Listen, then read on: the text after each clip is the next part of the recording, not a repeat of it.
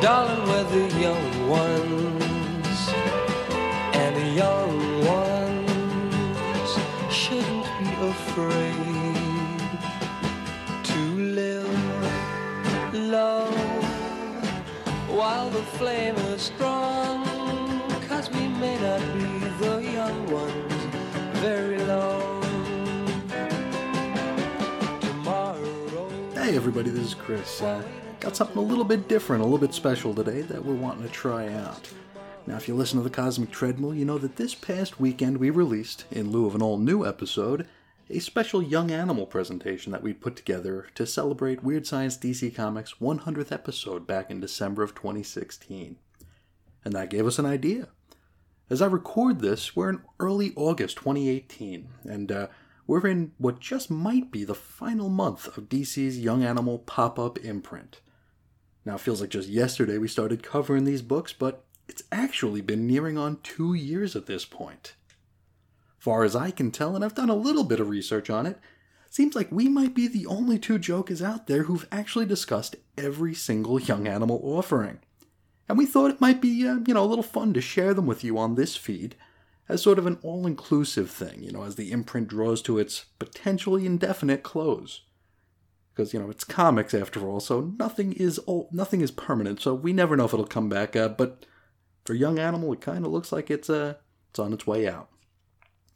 Now for this, the first Young Animal, gatherum, we'll take a listen to our first 6 segments, wherein we discuss Doom Patrol number 1, and that originally aired September 18th, 2016, Shade the Changing Girl number 1 from October 9th, 2016, Doom Patrol number 2 from October 16th, 2016, Cave Carson as a Cybernetic Eye number 1 from October 23rd, 2016, Shade the Changing Girl number 2, November 6th, 2016, and then wrap the whole thing up with a segment where we discussed both Doom Patrol number 3 and Mother Panic number 1, and that one originally aired November 13th, 2016. We initially considered lumping these together as, say, all the number 1s and all the number 2s and so on and so on. However, if you follow Young Animal, you know that Doom Patrol's release schedule became rather dicey pretty quick. So we figure if we did it that way, we'd be jumping all over the timeline, so chronological is probably the best bet. Now this episode comes in at around 2 hours, which is a little bit longer than we usually go, but we did want to make sure that we covered all of the number 1 issues here while keeping our own cosmic continuity intact. We hope you enjoy. Once in every lifetime comes a love like this. Oh, I need you, you need me. Oh, my darling, can't you see? Young ones, darling, we're the young ones. The young ones shouldn't be afraid to live, love. There's a song to be sung, 'cause we may not be the young ones very long. All right. Yeah, coming in from that classic jam. This is one that Chris and I like a lot. This is something we bonded over early on, The Young Ones, an old BBC show. Where did you pick up on The Young Ones, Chris? They used to air it on Comedy Central, probably like 1994. Oh yeah. It was like 1 in the morning, and I remember staying up to watch it and not knowing what to make of it. But luckily it's available. I think it's on Hulu now, so you can check out the whole show. Oh really? Oh yeah, and if you Google a bit, you can find some of the other shows that the Young Ones cast was in, like I think there's one that's like Cat Flap and something, and yeah. The other one is Bottom, which is Rick Mail and what's his face, Ada Edmondson. Adrian Edmondson, yeah. Yeah. They were also in a show called Comic Strip around the same time. That was another BBC show. That was before the Young Ones, yeah. Oh, that was before the Young Ones. That's where they all met. And I can't think of anything else. Rick Mile passed away, obviously. A couple of years ago. He was in, what was that called? Drop Dead Fred, right? He was Drop Dead Fred, and he also did he played like a British aristocrat in an acclaimed show, probably around the turn of the century. I just can't remember what it was called. Was it an American show? No. It was a British show, but it was totally different from what you'd expect from Rick Mail. You would think the way we're talking about it, this is actually a Young Ones section, but it's not. This is all about Young Animal. Yes. Chris and I have been tasked with reviewing the Young Animal line of books because Jim and Eric thought they were too weird. Mm-hmm. So we're going to be coming, but I actually think Jim is going to jump on for one of them towards the end, so we'll see how that goes. Cool. But the first one came out this past Wednesday. That was Doom Patrol #1, written by Gerard Way, art by Nick Darrington, Tamara Bonvillain. Meet Casey Brink, thrill-seeking EMT and magnet for the weird. Seems like everywhere she goes, gyro sandwiches are spontaneously exploding, robots are being run into by garbage trucks and exploding, or roommates are opening the front door to a singing telegram named Terry Nunn that turns them into birthday cake by exploding them. Maybe her powers are more explosion-based than magnetic. Elsewhere in the book, intergalactic fast food executives plan to manufacture cheap meat from Danny the Brick, and Niles Calder composes music for flies. Yep, smells like a Doom Patrol book. So I really enjoyed this pretty well as a Doom Patrol fan. I think you did too, Chris. What were your impressions? I think you've read every run at this point. Yeah, so you are also as versed as I am. Yeah, because this is volume 6 of the Doom Patrol. Amazing, I know, wow. Isn't it? And I actually marathoned the entire run probably about 2 years ago. Whoa. And this is this isn't the worst, and it's not the best, of course, but it's definitely far from the worst Doom Patrol. This was a surprise. Yeah. I almost had like a knee-jerk reaction when I found out it was, what band is this guy in? My Chemical Romance. Yeah, as I read The Umbrella Academy, and I didn't care for that, and I just figured that this was going to be more of the same, and I was almost trained not to like it. So when I read it and I liked it, I felt like I betrayed myself. You felt some smoke, coming from your ears or something. It does not compute. But it was really, and you put in your review on the site that this really pulls elements from just about every incarnation of the team. It really does. In a very well, see that now this was my only misgiving about it was in a very satisfying way to me as someone that knows the team.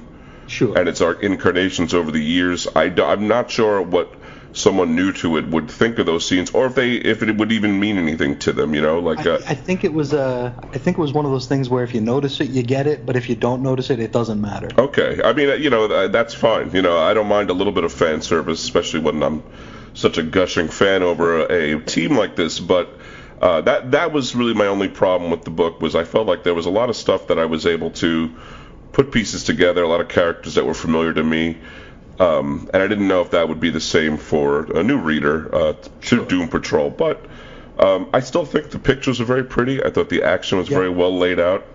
The story was told in a very weird. I would say definitely the storytelling itself was more Morrison Pollock era type Doom Patrol as far as I was concerned, kind of snapping back and forth into weird scenes, but. It was very proto-Vertigo, because it wasn't full Vertigo, but it was like that weird time when the books were Vertigo but not branded Vertigo yet. That's right, yeah, Swamp Thing and this Animal was one Man, of them. Animal Shade, Man, yeah. They were just felt very much like that. They were suggested for mature readers line. Yes. I would agree with that, yeah, and it definitely was, definitely was very cool like that. It was a cool thing to read. We'll see where it goes. I gave it a tentative 8 out of 10. I think I'm right there with you. I gave it a full 8 out of 10, but I'll give it a full 8 out of 10 as well. Okay. I don't. My score wasn't tentative, but meaning that we'll see where this goes. This is definitely very promising, and just excited to keep reading it. Absolutely, and I couldn't believe one of the thing that really caught me was what's her name? Casey? Yeah. And she was wearing the Morrison era Robot Man jacket. Yeah. I mean, that just it was amazing. It's just the minute you see it, you know what I mean? Yeah. Well, first Robot Man's wearing it, and then he gets clobbered. And then he explodes. Yeah. And then she wears it. Yeah. It was really like it kind of reminds you of him and Crazy Alice, that kind of relationship. So it was definitely, there was a lot in it, but there was new stuff. This woman, what's her name? Terry Nunn. She's new. The Singing Telegram. Yeah. she's a new character, and we'll see. Maybe they'll bring Ambush Bug back. That would make me happy. And it seems like from the variant cover, Flex Mentallo was on it. It seems that way, yeah. There seems to Might be. in. And we got Danny the Brick now, which that's what was that during the Giffen run? Was he was Danny the Bungalow there? No, is that what he became? He was Danny the Brick. He started as Danny the Brick, and then they built him into Danny the Bungalow. They built him into a bungalow, yeah. Maybe he's back down to being a brick. I mean, in a way, he's always Danny the Brick, just manifesting it's just in different ways. Danny the Street, Danny the World. It seems like they're skipping the New 52 Teen Titans iteration of Danny, because he was a member of the Teen Titans. I know. I vaguely. I didn't read that. Did you read that? Yeah. Oh, see. I had heard about it. I was like, that does not sound like a good idea at all. It wasn't. You know, when you It really wasn't. see, this is the thing, when you put a character like that into a quote unquote real situation. Mainstream, yeah. Exactly, that's a good way to put it. Mainstream situation. It doesn't work because that's total God level obliterating powers. If you're going to use them like that, you know what I mean? It's just you always have to keep putting them like, I guess I'll do monitor duty. You gotta govern them somehow. Mm-hmm. You know, we're on that red sun planet again. Sorry, Superman. Exactly, yeah. We're near the mortar wad that Danny the Brick can't do his thing. I should read that run though. One day I'm gonna do all of New 52 Teen Titans as a sort of penance or something because. What did you do wrong?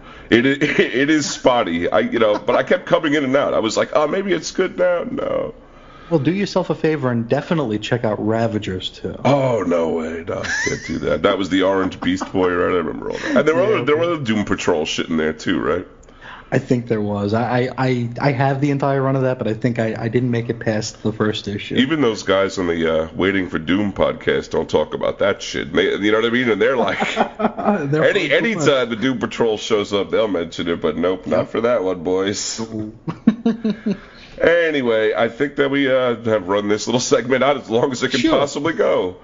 Hopefully it'll be tightened up in the future, but, obviously if you want to contact us, you know how to do it, folks. And until next month, I think, is when the next Young Animal book comes out. I think Doom Patrol's it for the month, yeah. Yeah, for the rest of this month. So next month we'll have 2 segments like this. But until then, keep it animalistic. Later.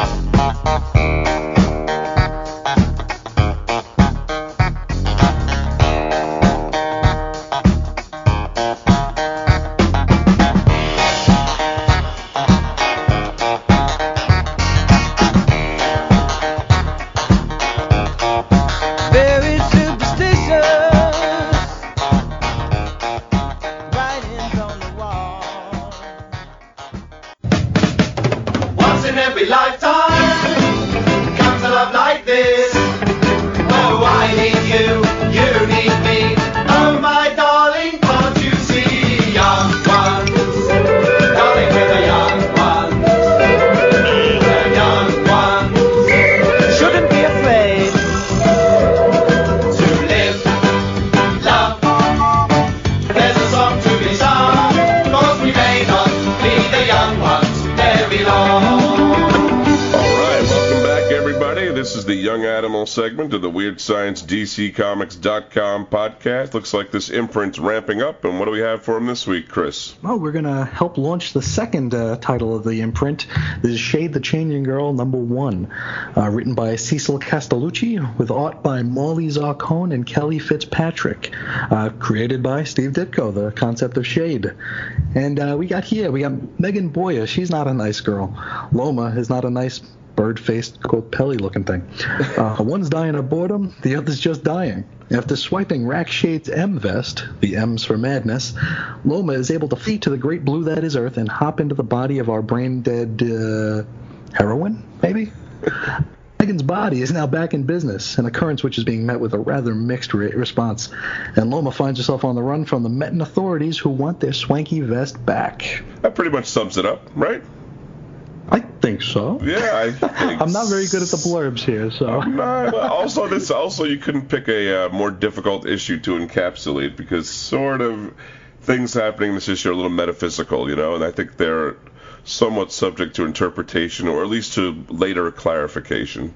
Yeah, and there's a lot of swirly pink lines and stuff in here. Yeah, I thought, again, and I said this about Doom Patrol, the art was great. I thought it fit this kind of the psychedelic scenes looked on point. The coloring, being so bright was really great. But yeah, personally speaking, this suffers, if I had any negative thing to say about it, this suffers from the same kind of thing as Doom Patrol, where you really have to come into this with a lot of prior knowledge of Shade, I think, to get the most out of it. Yeah, I'm hoping that they fill that in as we go on, but I'm not sure what the mandate for this imprint is. I don't know if it's going to be for seasoned readers and new readers both, or if they're going to play the game a little bit closer to you don't need to know things, but still putting things from the past in there. I'm really not sure. I would hope it's the latter, and especially changing the gender of Shade kind of speaks to that, hopefully. But I'm also very hopeful for this imprint and these weird books, because that's one of my things. But I definitely felt the lack of knowledge on this one much more than Doom Patrol, because Doom Patrol, I've read all of them. Shade, I really only know some of the 90s. That was Milligan, right? Did the 90s? Pete Milligan and Chris Pachalo, yeah. I don't even know all. I probably read, probably 10 of those, something like that. And I remember liking them, thinking they were weird, but never really followed through. It was a good series until about halfway through, when you could tell that Milligan would rather have been anywhere but on the book still. There was a very sharp decline in, I don't want to say quality, but maybe passion. Like it seemed a lot more well thought out in the beginning and real tight. Yeah. And then all of a sudden it was just kind of, okay, this is a book I got to put out. But even then, Shade changed bodies a bunch. I mean, Shade was a woman for a long portion of that Vertigo run. Yeah, and he changed from like the mod poet to just a mod, and then to a woman who if I'm not mistaken, was in a relationship with another woman during that. But real fun series for the most part until you get to the end, and hopefully this I'm hopeful we'll actually see Rack Shade show up, since he was name dropped and his vest was stolen. Yeah, it seems like they can't stop naming him, so I feel like it's going to have a lot of connectivity to that series. But I have no intention of going back, nor the time to go back and read that series now. So we'll find out. I mean, I'm hoping this is something that new readers can, it's obvious. It's just like Doom Patrol, the next couple of issues will tell us whether the first issue was good. That's it. It's exactly it's that kind of a situation. Yeah, when I wrote the review for the site, I had to read it a couple times. I didn't like it the first time, and then I started to kind of like it, and then I think I kind of graded it on a curve of the potential rather than the content. Yeah. Well, because we could see this thing going really well, or we can see it kind of not.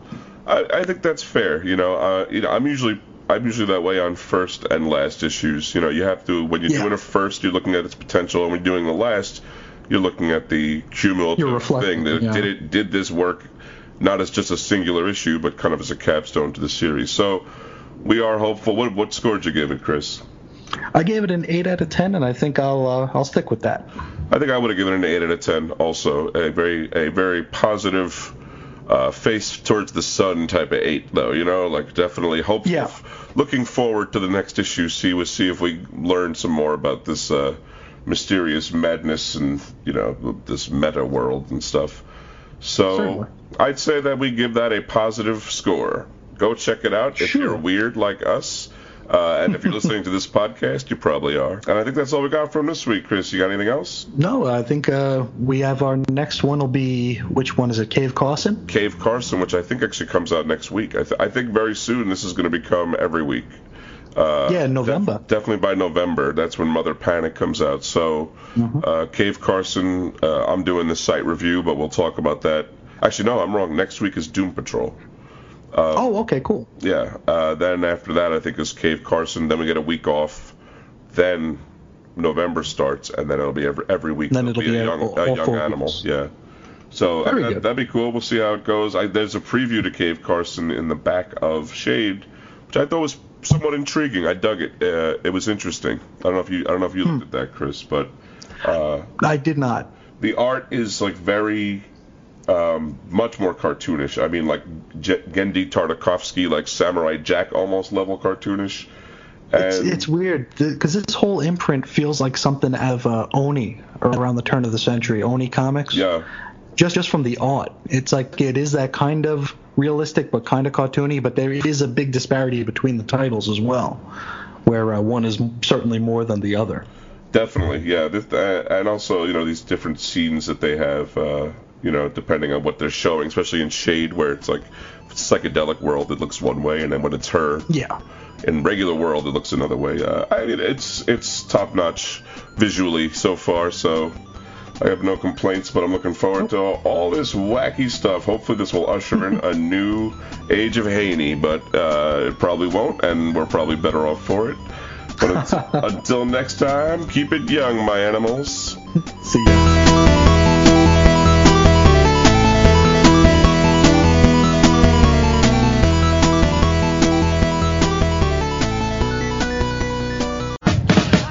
Once in every lifetime comes a love like this. Oh, I need you, you need me. Oh, my darling, can't you see? Young ones, darling, with the young ones. The young ones Shouldn't be afraid. to live, love. There's a song to be sung, 'cause we may not be the young ones very long. Welcome back, everybody. It is the Young Animal segment with Chris and Reggie. Chris is here with me. How you doing, Hey. Chris? Good. How about yourself? I'm doing pretty good. We have one of my favorite books this week, even though it feels like we just read this one a couple of weeks ago. Sure does. Doom Patrol #2, written by Gerard Way, art by Nick Darrington, Tamra Bonvillain. Larry Trainer is back. Only problem is he doesn't know who he is, or perhaps he doesn't know which one he is. Larry is reunited with Cliff Steele just in time to see him destroy Casey's apartment. But as luck would have it, a new living space has just opened up. Dannyland, the trippiest place on Earth. So, I really like this issue a lot, Chris. Yeah, I it thought was real good. this one really felt to me like, real pure Doom Patrol, across several styles. I definitely think this one's borrowing real heavily from Grant Morrison, but I felt a little, Rachel Pollack and a little Arcudi run, and even a little bit of Keith Giffen in this one. So, what did Yeah, you it seemed think? like a really good blend of I want to say all of them besides the Drake one. So, the Drake one was just a little bit I don't want to say cerebral, but this is just I don't know. This one just kind of seems to it insists upon itself, but in a good way. It's definitely, I think I said this to you yesterday, that it's definitely comics for people that are very pleased with how smart they are. This is very rarefied air territory here. Yeah, but that's if that's what I am, then that's what I am, and I've always liked a weird comic that is kind of hard to pick apart. But again, I would say my misgiving with this comic, the really only thing that holds me back from saying it's a, I guess, quote unquote perfect comic, or giving it Must read, yeah. yeah, is you really have to be steeped in Doom Patrol to really, I think, get the full amount out of this. I really would like to hear more from people, and I have heard from some people who aren't as deep into Doom Patrol and what they think of this series. Some of them love it. Some of them are so confused by it. So I gave my wife the first issue to read, and she gave it back to me.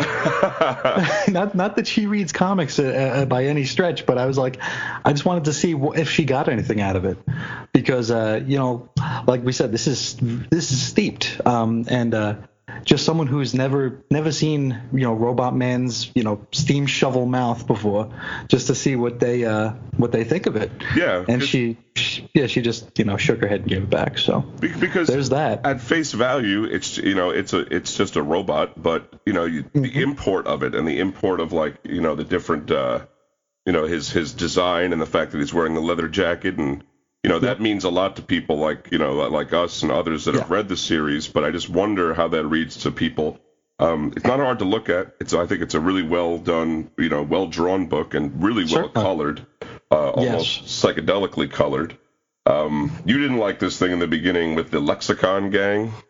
Yeah, that's that's like one of my main complaints about Grant Morrison's writing is he's got like that super hip writing, and not the Bob Hope kind. Yeah. But like where he like puts words together in ways that sound like really, really cool, and then when someone else does it, it just doesn't come off as cool, and it just seems kind of like like they want you to be like, oh, I get that. That's Morrison. I think that's kind of what it was. I could be completely, talking out my ass here. But when I first read it, I kind of shook my head a little bit. Luckily, on the next page, I saw the Mastroika doll, which Larry Trainer was that was a big part of his thing during the early Morrison run. Oh yeah. Was those Russian stacking dolls. So that kind of got me out of it. It's a little bit of continuity porn for me, but that's what that brought me back in. Sure. It's only a couple of pages that you're talking about anyway. I think if anything, the Lexicon Gang might represent that kind of Morrison wordiness, Could be. But maybe I'm reading too much into it. I dug it though, and especially I like the fact that he looked really stupid. And he actually reminded me of Doug Funny. Remember that? You know what I'm talking about? That Yes. cartoon. This is sort of an adult new wave Doug Funny. And also with the Russian nesting dolls, the Matroika dolls, I definitely think that that's signifying that this is every Larry Trainer. It's going to be, maybe they'll bring Rebus into it instead of just the negative entity. I definitely got that impression, and the fact that when he needed, negativity, and then he started puking up all that black crap in the back of the ambulance, that reminded me of Negative Man from Arcudi and Tan's run, you know what I mean? Yeah, Mr. Negative, the Negative Man, yeah. That type of negativity, and it's like, oh, well, that's another type of negativity. Anyway, I mean, we'll see how it all pans out. As far as I'm concerned, this series is obviously at issue number 2 is in its infancy. It could go either way. But as far as much as I enjoyed this, I gave it a 9 out of 10. Yeah, I'm right there with you. I had a few fears going into this series, and one of them was assuaged right away in the second issue. Cliff and Larry know each other. Yeah. I didn't know if this was going to be ground zero or below ground zero, but just seeing that Cliff and Larry recognize each other, even, with Cliff being Robot Man, that tells me that they have, there were previous adventures. And I like that. I didn't know if they were going to be, if this was just going to be like a fresh, ultimate take on Doom Patrol. Perhaps a rather rebirth. than exactly, or if this is volume 6 of the continuing adventures of the Doom Patrol, which I would be fine with me. It appears to be, and it definitely makes me curious to know how they knew each other. Obviously, there's some sort of a dimensional time warping. Well, I don't know. You know what I mean? Something weird happened here. So there's still a lot. It's still very nebulous. Yeah, but I agree. But with in a you. good way. The fact that they knew each other was gave me a lot of good feelings for this series, and I even like the way Cliff greets him. Right? He says, "How come you get to be the handsome?" or something like that. Yeah. Because I was afraid it was going to be, hey, who the hell are you? Yeah, exactly. Like day one, but it wasn't. And so really enjoying this. I'd say if you are a Doom Patrol fan, then you need to pick this up. You're probably reading it already. And if you're not, you need to check it out. If you're not, would you consider yourself very weird?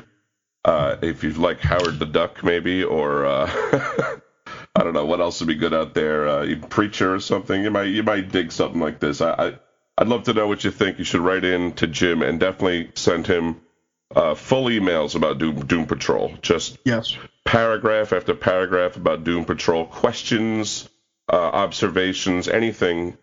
Jim and Eric would love to read that stuff. So make sure you send that to weirdsciencedccomics@gmail.com. But I think for us, that's all there is this week. Next week, we do have Cave Carson Has a Cybernetic Eye. Indeed. So looking forward to seeing just what in the hell that is. Exactly. That'll definitely put us both on a brand new footing. So until then, got anything else for him, Chris? Nope, that'll do it. Well, young animals, keep it young and also animalistic. Later.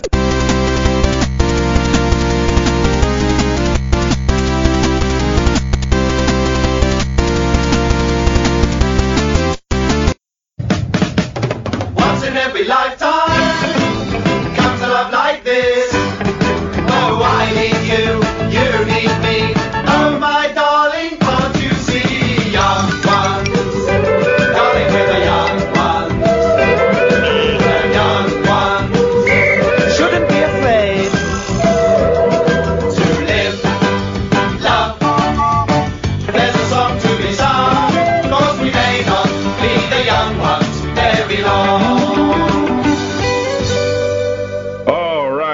Welcome back, everybody, to the Young Animal segment. My name is Reggie. My name is Chris. And we're bringing you a brand new comic this week from Young Animal. Their third in the 4 planned releases so far. This one is Cave Carson. But first, I want to mention a couple of people that wrote to us on Twitter. I asked a question last week. People that weren't familiar with the Doom Patrol to please write to us and tell us what they thought of it as new readers. And Repairman Jack wrote in, and he said that he knew nothing about Doom Patrol, but he's loving it. And he has faith that it's going to... he's going to understand it later on, which I'm glad. I hope his faith is not misplaced. We all hope to understand it more later on.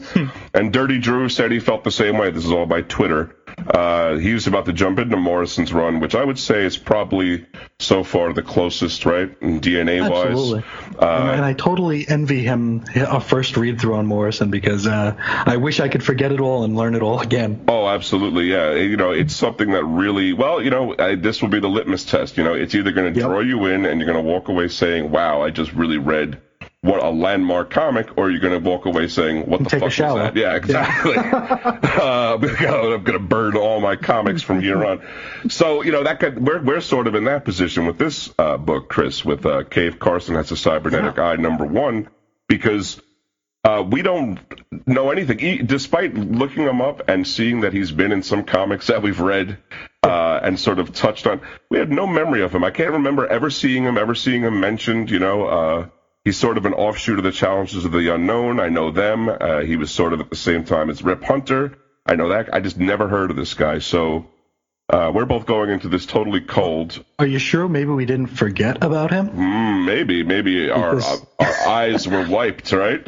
Because he was part of the Forgotten Heroes briefly, too. So maybe we all forgot. But I didn't forget about the Inferior 5 once I found out This is true. I'd never forget about them. We'll see how we feel about it, but let me give you the rundown. It's written by Gerard Way and John Rivera, art by Michael Avon Oeming and Nick Filardi. Cave Carson has a cybernetic eye, an ungrateful adult daughter, and a corporate job at EBX Mining, and a dead wife. Too soon? It's certainly too soon for Cave, who mourns alone in his empty house until a scary green monster disguised as a Muldrugan nearly tears him a new eye hole. Cave is going to get to the bottom of this mystery with his old pal Wild Dog. So you just tucked into this, right? Today you finally took a look. What were your impressions of it, Chris? I quite liked it. I wasn't really sure what to expect. Like we've been talking about. It's like, what is this and what is it going to be? Yeah. I mentioned earlier. I'm not sure if it was on the air or not, but when I saw that Oeming was involved, I thought it was a typo because I didn't think he would. I didn't think he'd pop over to DC. Maybe it's the Gerard Way effect. Yeah, I think it's the Young Animal buffer allowed this to happen. Yeah. It was pleasantly surprised. I think it's probably, I don't like it as much as I like Doom Patrol, but then again, I have history with that. Same with Shade. But definitely serviceable, and I'm interested to see where it goes. Yeah, this one was stylistically a lot different than the other two books, too. Yeah. It's kind of we talked about it today, and I said it kind of vacillates between a mid-20th century ad agency and even weird crude Charlton comics from the 70s, and then maybe a Gendy Tartakovsky comic cartoon, Dexter's Laboratory or something. Kind of has all these different aesthetics. The colorists use a lot of Ben Day dots, which gives it that pulpy old feel, but it looks a lot different than the other books in this imprint, and looks a lot different than a lot of other comics on the stand. I don't dislike it, but it definitely is not, immediately recognizable to you as like comic language. I feel like you kind of have to look at the page for a minute and figure out what's going on. Overall, the storytelling is pretty good. Better some parts, clearer some parts than others, but I didn't have a lot of trouble following what was going on. I sometimes did have to kind of go over a couple of pages a couple of times and be towards the end I had to do that. Yeah. Towards the end it gets a little dense, but you do pick it up. And basically what I said here is true. You also get a cameo by the Magnus, right? Will Magnus, and the Metal Men. And the Metal Men are also there. They're sitting on a lounge, including one that I never saw before. This who is the green guy over here? It's like Uranium Man or something. I don't know who that is. that was really cool, and I like that it shares the DNA with the weird Silver Age side of DC. So has that going forward. The inclusion of Wild Dog at the end, or like the implication of Wild Dog, was a little strange, but that I guess works for me so far. I had no real complaints about it. Didn't expect it, so that's something for a comic. Yeah, I was really shocked, and it's actually, it's the same dude. He's working at Wheeler Auto, which makes me think it's Jack Wheeler. Yeah. Who is Wild Dog, or has always been Wild Dog. And, it's funny, and they did, they didn't say his name through because I reviewed it, and I'm always like, all right, let me get these guys' names. They didn't have his name. I was like, who is this guy? Like, yeah, they never call him Jack, or really, Cave never calls him Jack or anything. So, yeah, it's a total surprise at the end. He opens up a locker, and there's the Wild Dog outfit and a bunch of guns. Yes. So, and I am a sucker for Wild Dog. Yeah. And it seems like he's one of those characters that it's really ironic to like right now. And being on Twitter a lot of the day, I haven't seen any mention of it. So it's like, I don't know how many people actually are buying this. You know what's strange, and I don't think that this was done purposely, but Wild Dog is currently on the new season of Arrow. Yeah. So that's sort of a weird. It's almost like you should have picked a more obscure character, because they just dragged at this point, yeah, they just dragged him out for TV. But who knows? Maybe that'll put more eyeballs on this. I don't know. Who knows? As far as I'm concerned, I'm okay with there being a Wild Dog in the comics and a Wild Dog on TV. It's not gonna bother or confuse me too much. No. But overall, I'd say this was a good comic, and the best part is that I definitely feel like I want to read more, which is as good as it gets, I think. I mean, if you want to pick up the next one, then this comic did its job. For a score, I gave it a 7 out of 10.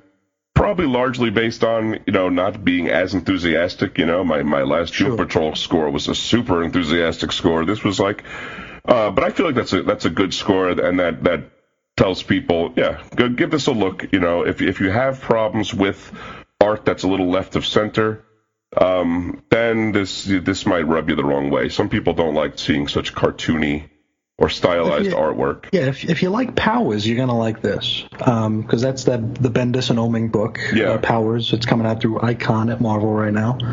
Started off at Image, way back, but it's of course it's very similar to that because it's Oeming, but I think I don't know if there's a different inker on it right now, but you could tell it's not Powers. Like maybe the lines are a little bit less thick. Well, and I've only looked at a few issues, but I feel like the art is more consistently one style in Powers. Am I wrong about that? Like, yeah. It's still the same very cartoony style. Very like, I don't know how to put it. Animated round. series. Definitely looks like this could be a cartoon today. But I feel like it sort of changes different points during the book, and that might be an artistic decision. Could be.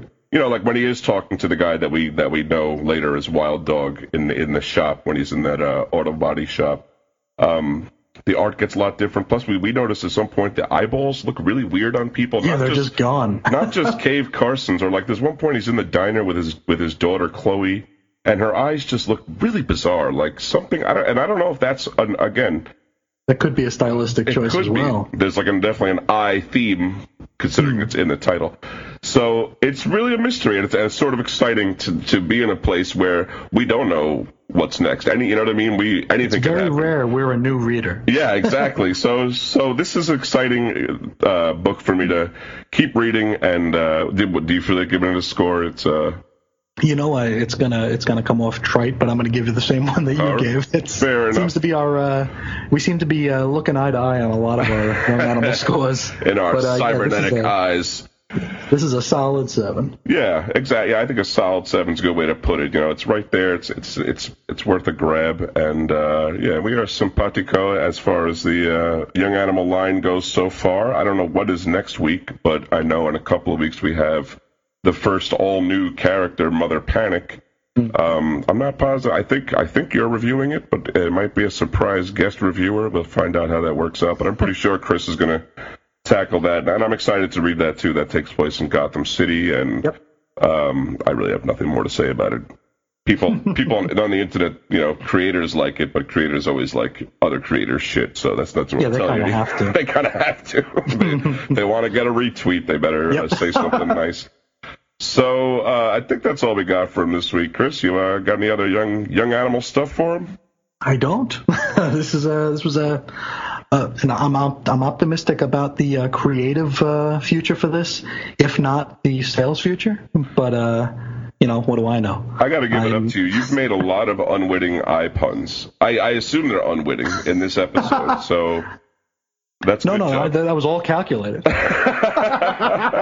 You're optimistic, you know what I mean? You see eye to eye. You're just a entertainer at heart, Chris. I'm a wizard, yes. Yeah. Well, anyway, if you guys have any comments about Cave Carson, you can always tweet me at Reggie, and you can tweet Chris at Ace Comics. You can also write to the podcast. I'm sure Jim dropped the email already. And let us know what you think of this comic, any other young animal stuff. And until next week, keep it young and animalistic. She now likes the launch, but she used to dig the spinners. First with the style from the birth canal. And now I got the fake to make the crowd go wow. So dig it. Watch me dig it. I'm taking no shorts unless it's coming from a midget. I tax the beat more than chicken peck grease. I'm usually knocking boots, but I'm not out naughty. Gaga, ooh, Christ, the baby. Once in every lifetime comes a love like this. Oh, I need you, you need me. Oh, my darling, can't you see? Young ones, darling, we're the young ones. The young ones Shouldn't be afraid. to live, love. There's a song to be sung, 'cause we may not be the young ones very long. Hey, everybody. Welcome back. It's the Young Animal segment. My name is Reggie. My name is Chris. And this week we have a young animal book, as we do every time we record this segment. What's the book today, Chris? This is the second issue of Shade the Changing Girl. This is the second chapter of Earth Girl Made Easy. The story title is School is Hell. It's written by Cecil Castellucci, with art by Marley Zarcone, Andy Parks, and Kelly Fitzpatrick. We have our heroine, I guess, maybe? Yeah. The girl that we're watching, I suppose. Definitely our protagonist, we'll say. The protagonist, that's better. She's already been infested by that bird critter Loma, and now she rather quickly returns to her normal life as a student at Amelia Bloomer High School. And we get to watch as she roams the halls of this high school and has run-ins with old friends, old lovers, and old victims. Do you think you would go back to school if you got the M-Vest? I don't think so. I mean, to me, life just takes on a new hue, you don't need to, the school's finished. I'd say work is finished. You're pretty much going to just be walking around, you're a spreader of madness and nothing more than that at that point. But I give it up to her. At least she kept with her studies.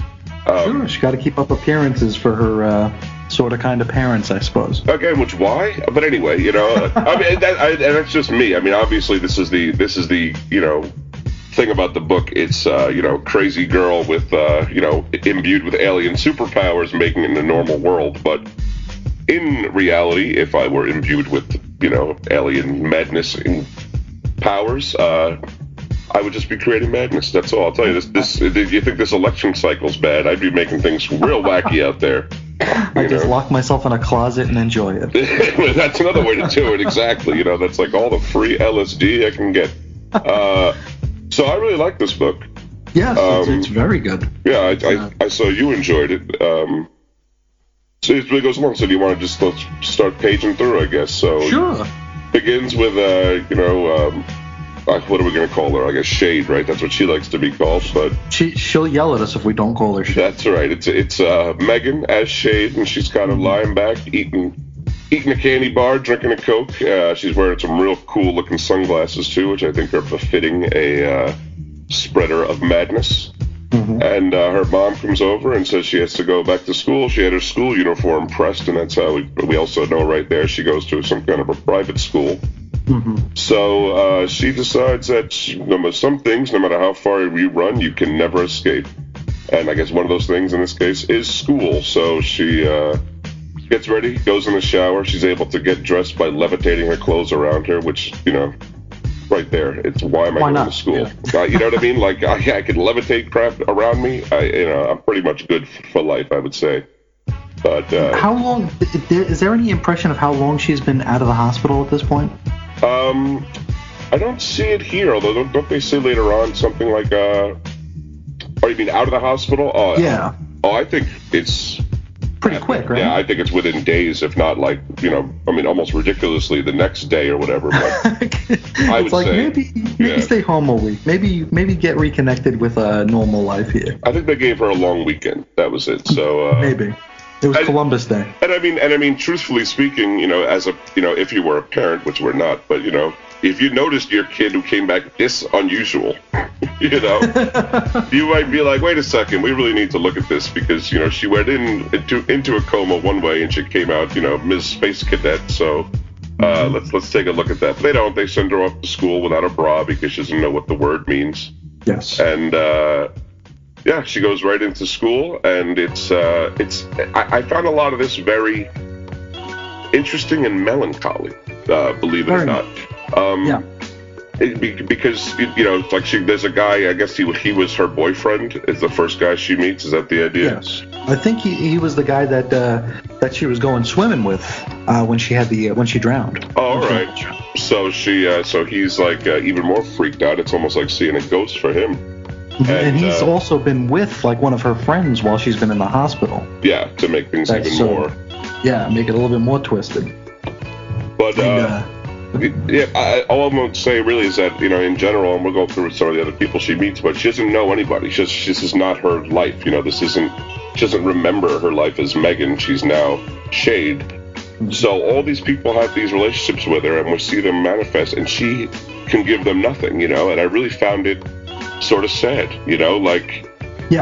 Megan is gone. This girl, for all intents and purposes, is dead, and these people, they don't get to cope with that, or they don't get to process that in a way that's normal, Human, yes.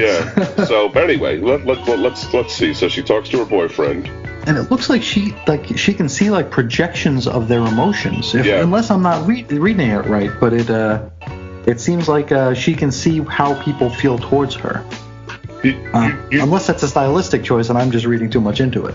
No, I definitely. I mean, also there's the point where, her boyfriend's standing in front of a heart and it's tell. Obviously, she's seeing that he's feeling guilty over something, or we know what he's feeling guilty of now. But I think you're exactly right, that she's getting a sort of anthropomorphic, over-the-top version of the emotions around her.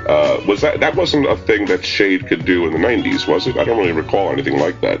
It's been so long, but I know I know he used some sort of empathic powers on occasion. Yeah, as I recall, he almost had like a psycho-pirate type ability, if he wanted to. I think maybe. I'm not sure if that was the Vertigo version or like the Ditko Into the Suicide Squad version. No, I don't know. It all bleeds together like the colors in this book, Yes. Yeah, so she bumps into her ex-boyfriend, or now her ex-boyfriend. Yes. And he's like happy to see her, and she just says, "Who are you?" And that leaves him feeling kind of bummed out, but saved by the bell, off to class. Meanwhile, you can talk about these weird alien parts that kind of freak me out.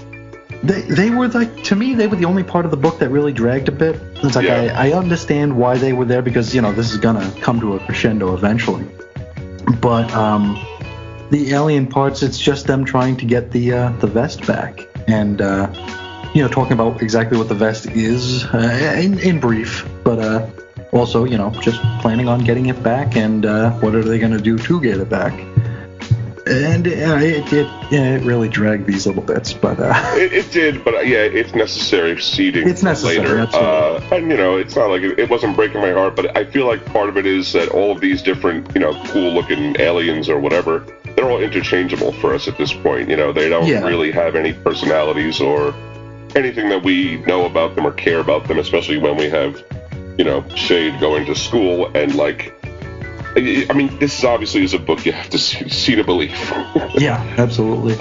Visually, there's so much psychedelic stuff happening when she's sitting in class reading a book and Shade is pouring off her hands, you know, and like Into the book, down Yeah, the pages. it's- Yep. and this is stuff only she can see, but you know, and I guess the reader can see also. But it is really the point of this book, I guess, or the thing that binds this book is it's so visually weird. You know, I gotta say, I mean, this is basically, you think, just a rendition of an acid trip. And a lot of this, like the, you know, the way there's sound when the bell rings, it seems to almost like manifest as big balloon letters over here, and who knows? I don't know. I guess we'd have to find out from the artist what the real inspiration thrust is. Yeah.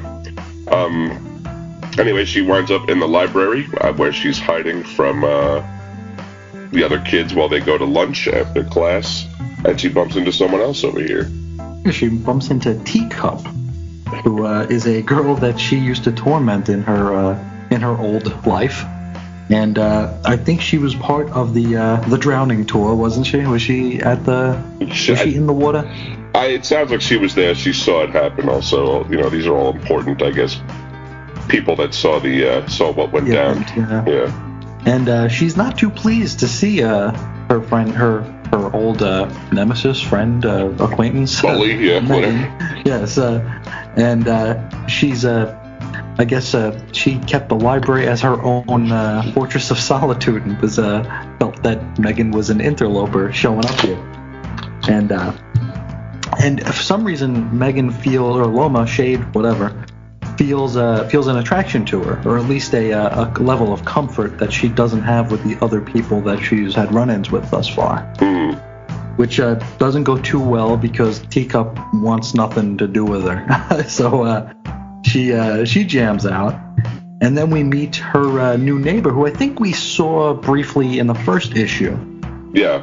Where he was like watching in the window or something. Yeah, that was like our little hint to him that he was going to be there. Also, Shade uses her shade powers in the library, you know, or you to get rid of these other girls. You see that you got that Yes. part, yeah.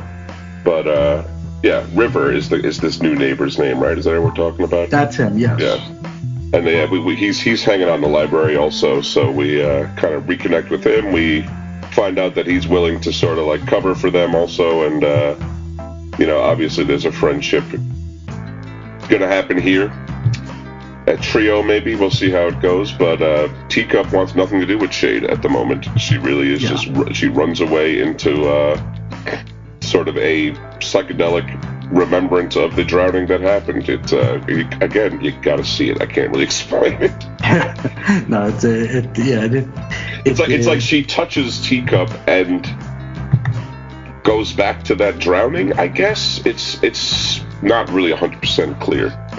No, but when you're looking at it, it makes perfect sense somehow. It does. It's truly a narrative thing. Like, I mean, what happens is I guess she's sort of like remembering that they were in the pool, maybe you know, on the same swim team or in the same gym class. And my impression is Megan used to, one of the things she would do to tease Teacup is grab her leg under the water. Right? I think, and she's like remembering that, but she's also seeing how the relationship was. It's very, there's a lot of levels to it, I think. And it makes Shade feel badly. You know, you can see when Teacup runs away after that, you can see that Shade is feeling, you know, remorse or something, you know, didn't realize that she had this kind of impact on Teacup. Also, then in the next scene, God, what's his name? I totally forgot it already. River he picks up a book and he can like see the shade goop on it. He seems to react to it. It seemed like it because he like, throws it down. He's like holding it kind of daintily. Yeah, he's holding it like in disgust, like he can, like letting it all drip off. So very strange, you know, very not totally clear, but you know, intriguing for sure. You know, obviously we're putting together the building blocks of what's going to be her new school posse. Do you have a social circle? Yeah. Did you have a school posse like that when you were in high school? Kinda. It wasn't this impressive. No, you weren't shooting shade goo everywhere. No, not that. No. So really, from there, more or less, the day sort of continues. She copes with having to go to class and learn things about astronomy, and end of the day, she walks home with River. Yeah, because she's waiting. It's weird. She's waiting for her mother to pick her up. She just got out of the hospital, and the mother doesn't show up. Yeah, I think the home life isn't great. Yeah, it's there's something going with some questionable parenting. You get the impression that things, the parents can be pretty neglectful, definitely. So they have to walk home together, and since River lives next door to her, that's very convenient. On the way home, Shade picks up a television that she brings home to watch. Looks like The Honeymooners. It looks like it, yeah, because I think because she said she threw out all of the technology. She tossed out like tablets and cell phones and... Yeah, in the first issue, because, she thought it was useless because it looked like a bunch of, toys, which when you get down to it, that's what it is, folks, You're not really getting, considering that's not really improving anyone's lives measurably. It's just sort of giving us more opportunity to send pictures of our dicks around. But it's so she's going to do the old, Martian Manhunter, Alf. She's gonna learn about human culture from television, which is probably the best way to do it if you had to do it anyway. And it kind of just, that's it, it was her first day at school, and it didn't go great, kind of like a lot of us, except it went worse than a lot of us because she had to cope with the fact that all these people remembered her, and she doesn't remember a ding dong thing about her life before this. So, but still, things are very nebulous, what are her powers exactly?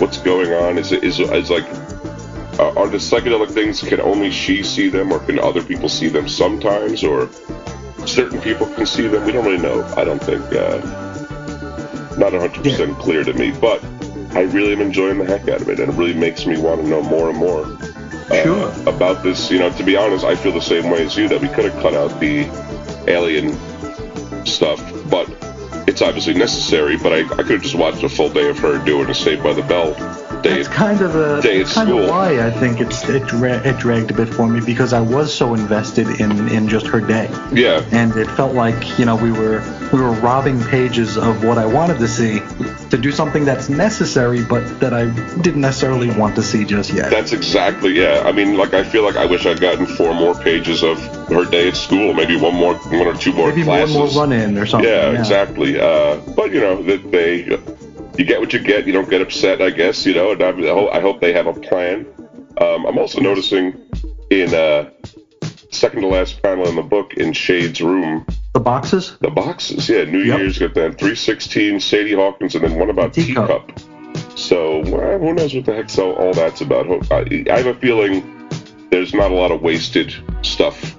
No, I think everything has meaning in this. Everything has meaning, even like the weird hallucinations and everything's gonna come together. So I don't know if we're gonna fully comprehend it, but we're gonna all learn about this together. So I liked it. What score did you give it, Chris? I gave it a 8 I wanted to give it an 8.25, but I didn't know if we did if we went into the hundreds. So sure, why not? I did 8.3. I liked it better than the first issue, or at least I had more faith in it than after the first issue. While I did like that, I like this one more. Yeah. And looking forward to this coming out, and eventually, if I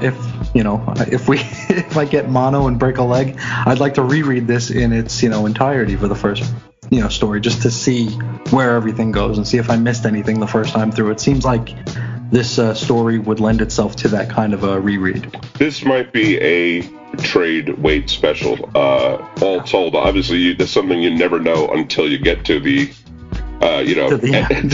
Too late. Yeah. But this could very well be one of these things that's going to read awesome as a trade. It's not reading poorly as a comic, but you're right, as a monthly, I'm sort of like hazy on what happened in the last issue. I had to flip through the first issue again to just because I'm like, is that the neighbor? Oh, okay, it's the neighbor. Okay, and just trying to make sure that I wasn't missing anything, because with a book that is so overtly symbolized, that so let's say symbolic. There's there the you word. Go. I didn't want to miss out, and I also didn't want to. If I didn't get something or if I forgot something, I didn't want that to be an indictment on the story. Yeah, obviously. I wanted to make sure that I had my ducks in a row before I put digital pen to digital paper and gave this a grade. And that's one thing, except for a few small things like we're not sure about how long she's been out of the hospital, and we're not positive about who was there at the drowning. Although I think we're not supposed to know all those facts yet about that. Yeah, a lot of that's being kept nebulous on purpose. I think that's going to reveal itself. But this is still a fairly straightforward, relatively speaking, narrative from the last book. She was in a coma. She got her weird madness powers. Now she's back home, and it's time to get back to school, church, and after school clubs. I think I would have given this one an 8, although I definitely it's one of these things right now where I'm vacillating between 8, 8.5, but I really enjoy it, and just gonna hold on to read the next one. Can't wait to see what's gonna happen. I'm wondering if there is any of Megan left inside of her. That's what really stuck out to me throughout this was because it is a very it's like she was all alone but surrounded by people. It was a odd solitude, like you said. It was very melancholy. It was just it was sad. Yeah. Because her mother, regardless of whether or not she's a decent mother or a decent parent, she's got a stranger in the house. And the one thing that actually got to me the most, and I put this in the review, was the dog. The dog is very, very attentive to her. Yeah, and she's like not even really paying attention, She's fairly indifferent, but it's like you gotta wonder, like, does the dog know? Because in fiction or even in skepticism, people think that dogs can sense things. Of course, yeah. So you got to wonder if that's going to be something that raises its head later. Yeah, I don't know. I mean, it is a corgi, and they are typically what we would call tunnel sluts. But yeah, it's that. I think you definitely have hit. Like I say, this is something you want to scrutinize. Every bit of it will have some kind of meaning, I think, and is bringing us to some sort of a conflict with these aliens that want the M-Vest back. But it lends itself to annotation, probably. I wouldn't be surprised if sometime in the future there is an annotation of this. It's definitely not the kind of thing, a lot of times you read comic books and you know what's going to happen, and you kind of let it happen. I can't say that here. I don't really know. So we're flying blind, and hope you guys are enjoying it. We like it. That's a positive thing. And next week we'll be back with, I think, Doom Patrol. I'm not sure. But, I think Doom Patrol's next, yeah. But from here on out, we are, I think we're going to be doing Young Animal every week. Just about every week, yeah. So we look forward to speaking with you guys again. And you got anything else for them, Chris? Nope, that'll do me. There was a backup to this. Yeah. That I didn't really get into, but is that that's the like the old school looking Silver Age thing? Is that? Oh no, that's what this is. Yeah, this is weird. Like a weird. I didn't really know what to make of this thing. Yeah, it looks like something that like. I'm one of like the 5 people that still buy Savage Dragon every month.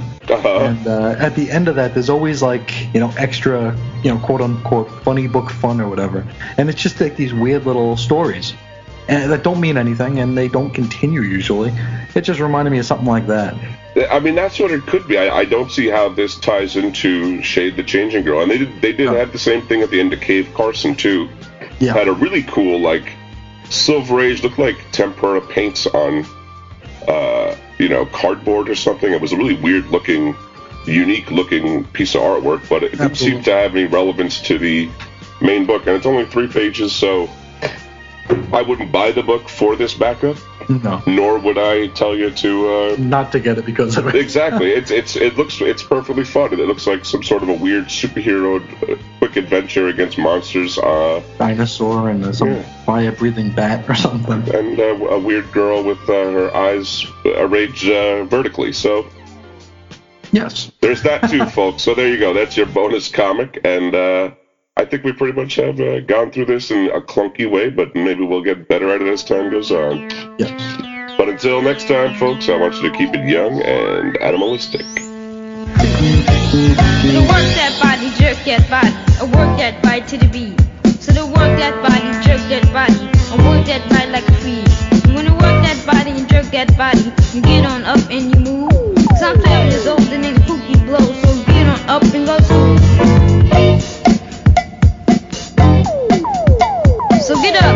get up, get up, get up and go to school. You gotta get up, get up, get up, get up, get up and go to school. Well, you gotta go to school and learn all you can if you want to be the president of the planet. So get up.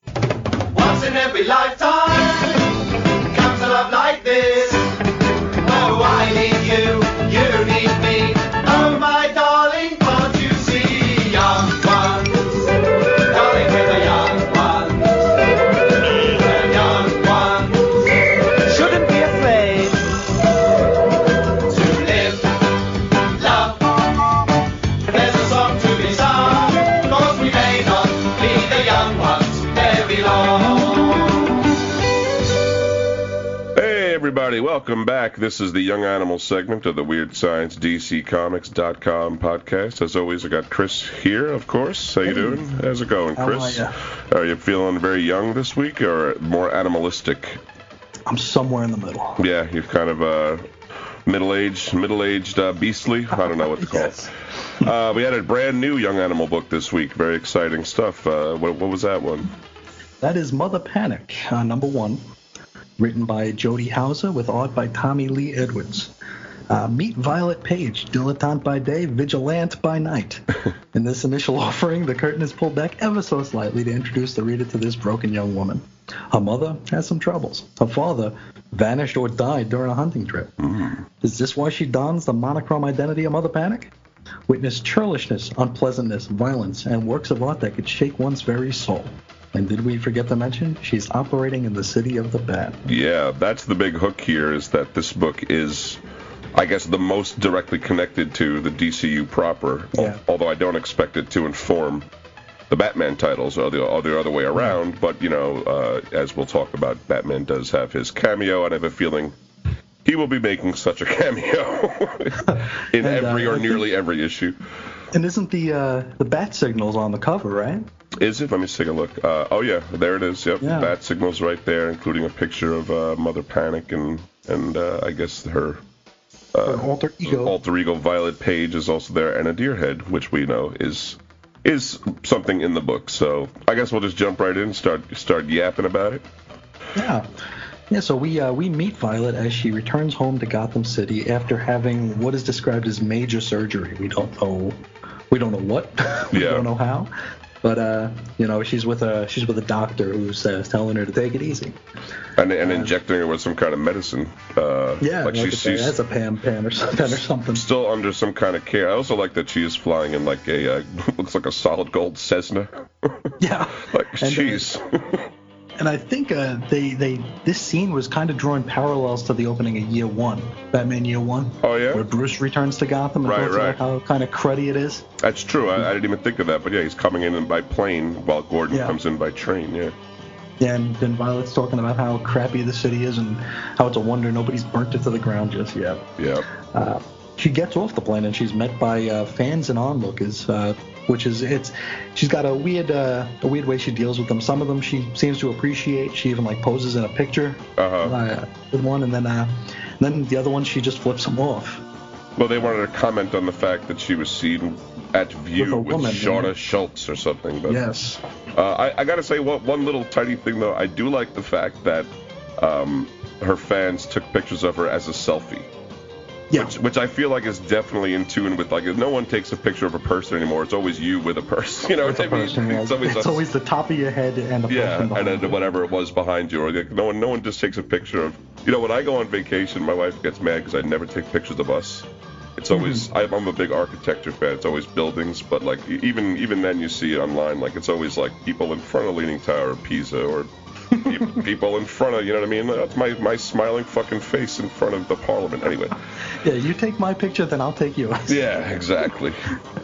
Well, she's home in Gotham she's attending a charity gala or something or another, right? Yeah, it seems that way. Some kind of And, gala. It's not a welcome home party. It's some sort No, of an certainly event. not. Yeah.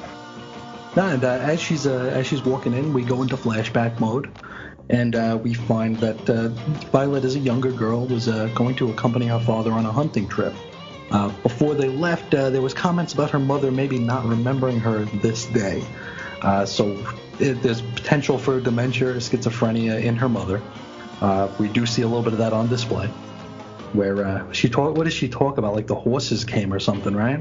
Yeah, well, she's saying they don't have tongues. How do they know my name? You know, she's just babbling a lot of nonsense right here. But maybe it'll all be important later on, I'm sure. Here's hoping. Yeah. After she gets in there, we pop over to meet an older fella who's making out with his bodyguard, and I think he is, right? Yeah, it looks like it. It absolutely looks like it. Yeah. And then he decides to show him a work of art that he had commissioned. It's kept within a safe, probably to limit the amount of eyes that can gaze upon it. Well, we don't even get a good look at it, but the bodyguard gets an eyeful. We see like the back of a throne or something, some kind of ornate chair. I'm like, he's showing him a chair? Yeah. But he gets an eyeful and he gets freaked out. We'll learn more about that later, though. Don't worry, it's not just a chair. Yes.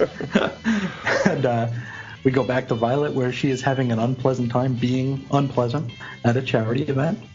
And we have another flashback where Violet and her father are hunting. And Violet is berated by her father because she is uncomfortable taking the killing shot on a deer. Back in the present, Paige is approached at the bar by a reporter looking to write about the mysterious death of her father. Because the 15th anniversary is soon approaching, which probably puts Violet at, what, like 25-ish? I would think that somewhere. I was thinking 25 to 30, and 30 probably be too old. But yeah, somewhere like that. And while he's talking to her, you know, she chases him off, and all the while she's watching this art collector guy who showed his bodyguard the work of art. And then we join their scene where the traumatized bodyguard attempts to flee the event, runs into a crew of I guess reverse bouncers. They won't let him out. Yeah, I guess so. Basically looks like a bunch of guys from Goodfellas plus an Asian guy. Why not? Yes, why not? Throw him in there. We gotta be all inclusive. And they're not too keen on him leaving, especially after he saw what he did. We don't know what it is, but they do say that it's something that he wasn't ready for or he shouldn't have seen. So they take him out back to rough him up or blow his brains out, whichever way. Mother Panic arrives on the scene, saves the bodyguard, who we find out his name is Dominic. It's a pretty brutal and violent fight. And what's weird is we get some odd imagery during it, like in the foreground. Yeah, she throws a guy against the wall, and there's a rose with an eyeball in it. Yeah, and it's bleeding. Yeah. Then she punches a guy, and there's a rabbit in an upended skull. Yep. Another later on is a birthday cake. I can only hope something will be revealed about that later. I don't think it was just the artist was like, gee, I'd like to draw a birthday cake right here. It's, and it's a bleeding birthday cake. Yeah, or the candles are melting to a amazing amount. But yeah, it's looking, everything, all those images look somewhat kind of unsettling and creepy. So we'll find out. We get like a dead swan with arrows sticking out of it. Yeah. And snake eating a mouse over here.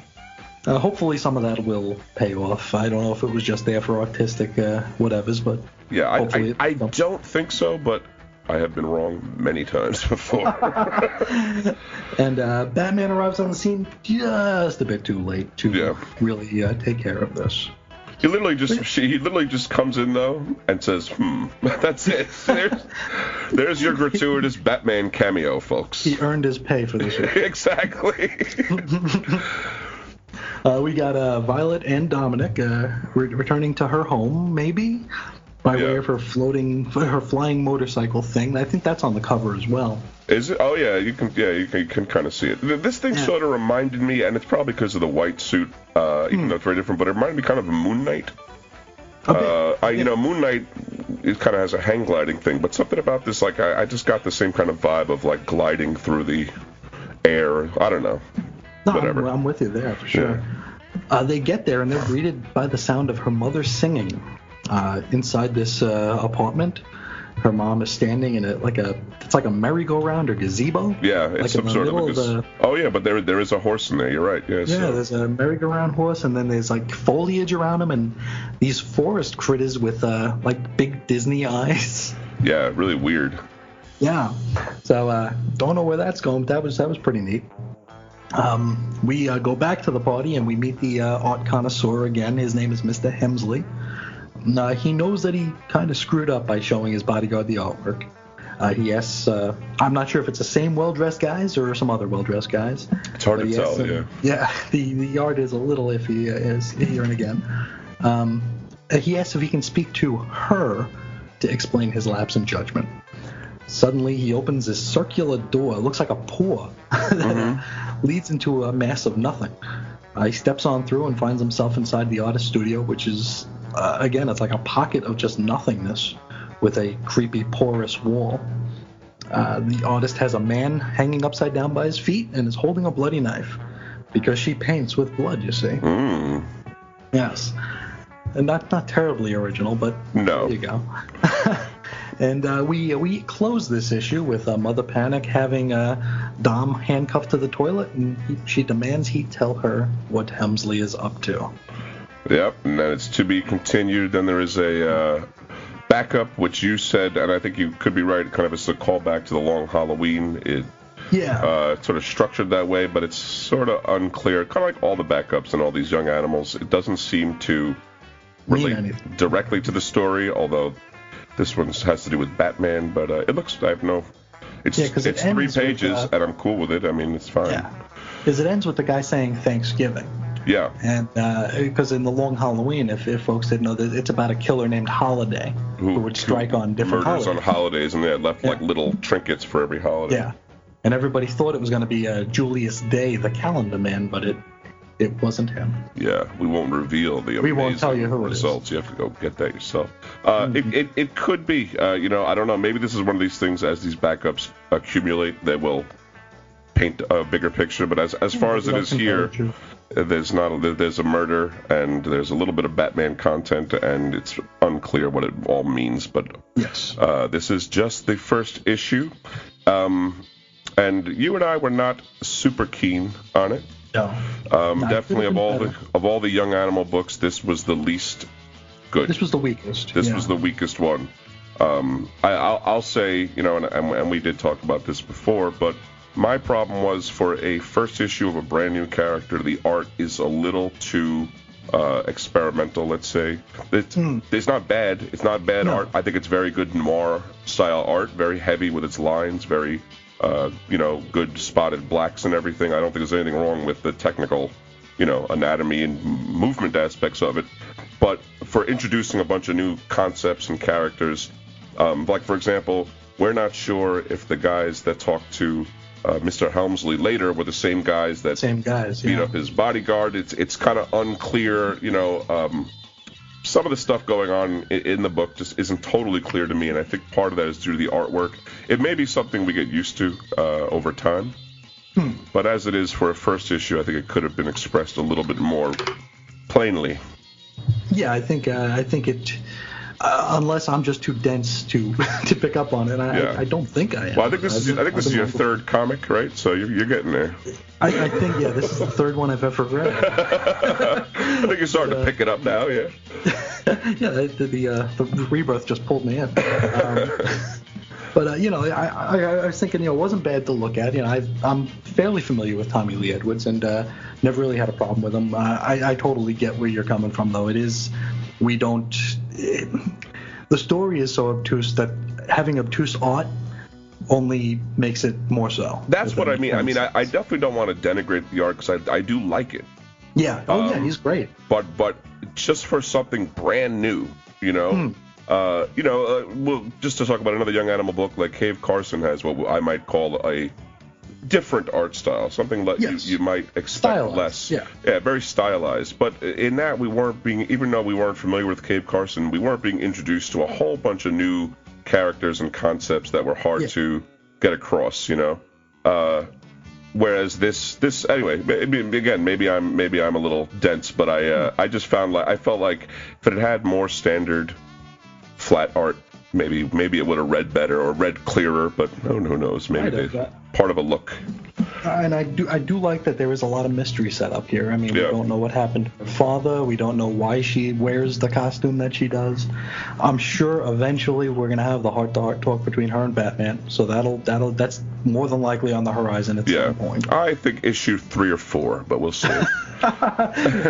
You think that long from now? Well, there might be. He'll be in every issue. He'll be in every We'll issue. probably see him eating a donut next issue. Just Going,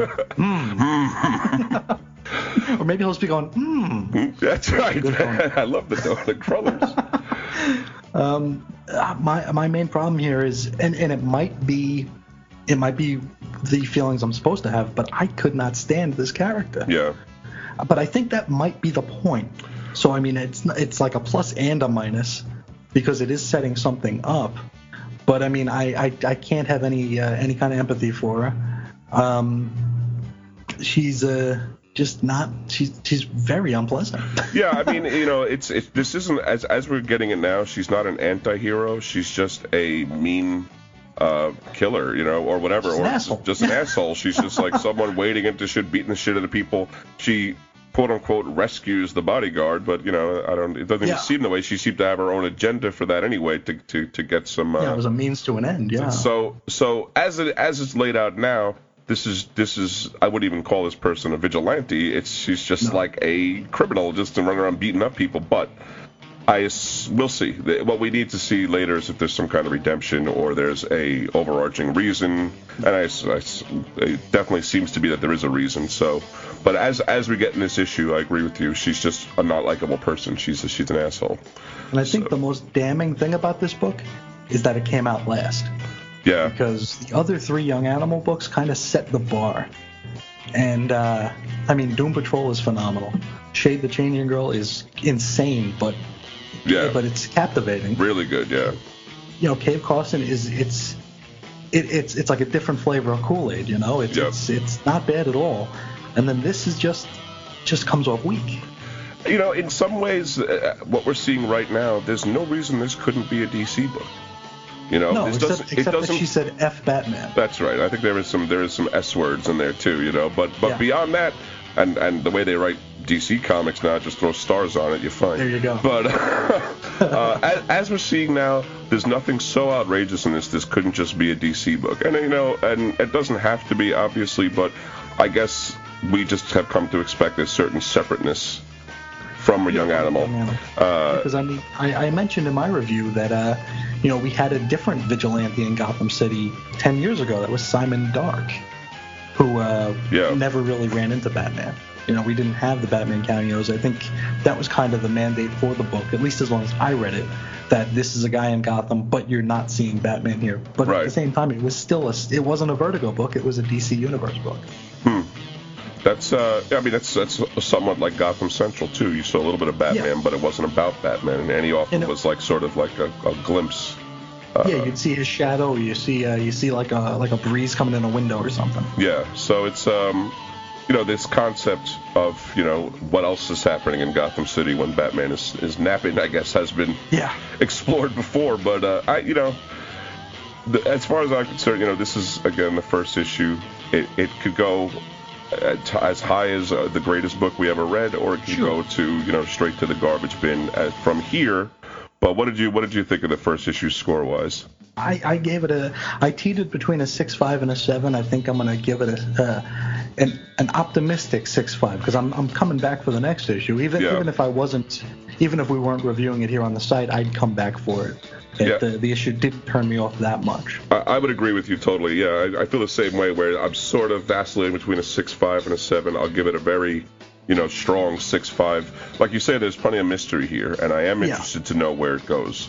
But I just feel like there are technical aspects of this book that could have been a little better. And I just hope that the character shapes up into something that I don't necessarily have to, love her, but at least understand her motivations and want to read about it, instead of just like, what is she? She's a jerk. But again, there's definitely more to it. The mother is obviously a big part of this, and whatever her surgery was, which may have been to give her, these mother panic abilities. But that's that. So we definitely recommend it for next time, and we will be talking about it whenever the heck that comes out. But there was another Young Animal book this week, which is definitely my favorite out of the batch, and probably my favorite, or definitely one of my top favorite comics right now. That was Doom Patrol #3, written by Gerard Way, art by Nick Derrington, Tamara Bonvillain. Special thanks to Marissa Louise. Casey Brinks gets a tour of Dannyland from Danny himself. A few things are cleared up for the reader, but Casey either can't or won't accept the fact that she's a Golden Age comic book character come to life. Hopefully she'll snap out of it before the bad guys from Tron send her to the Master Control program or whatever. Also in this issue, Larry Trainer has the weirdest nipples. He needs a shirt. He definitely does. That, that's... We'll talk about what's that phobia? What's that phobia of holes? Like that trichophobia? Oh, yeah, I've heard of that. It kind of got... It's something about that really definitely got me in my, place I didn't expect to. I was really grossed out by it, and I was like, eesh. But it's definitely cool. We'll just leap right in. If you remember last issue, Casey Brink went into the back of her ambulance and found herself... in a cabaret lounge with Flex Mentalo, and he brought her to Dannyland, which is sort of a Danny the Street, which became Danny the World, and then Danny the Brick, and Danny the Bungalow is now Danny the Amusement Park. And it looks like the Morrison Case era of Danny the Street, more or less, but sort of with a big castle on it, right? Would you agree with that? I mean, it's got, the thing about Danny, if people aren't familiar, is that he's a transvestite.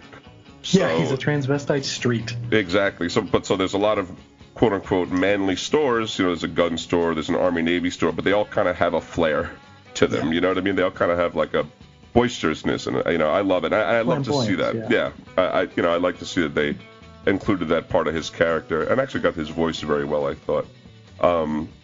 So while they're walking through, we get quite a bit of the Morrison Case era backstory, and now I am just firmly convinced this is essentially a continuation of that era. They mentioned Oolong Island. This is definitely a continuation. Incarnation. They definitely do. I mean, this is definitely just sweeping it all, gathering it all up for redistribution. Let's say, and it's taken from a lot of eras, but definitely taking heavily from that Morrison era.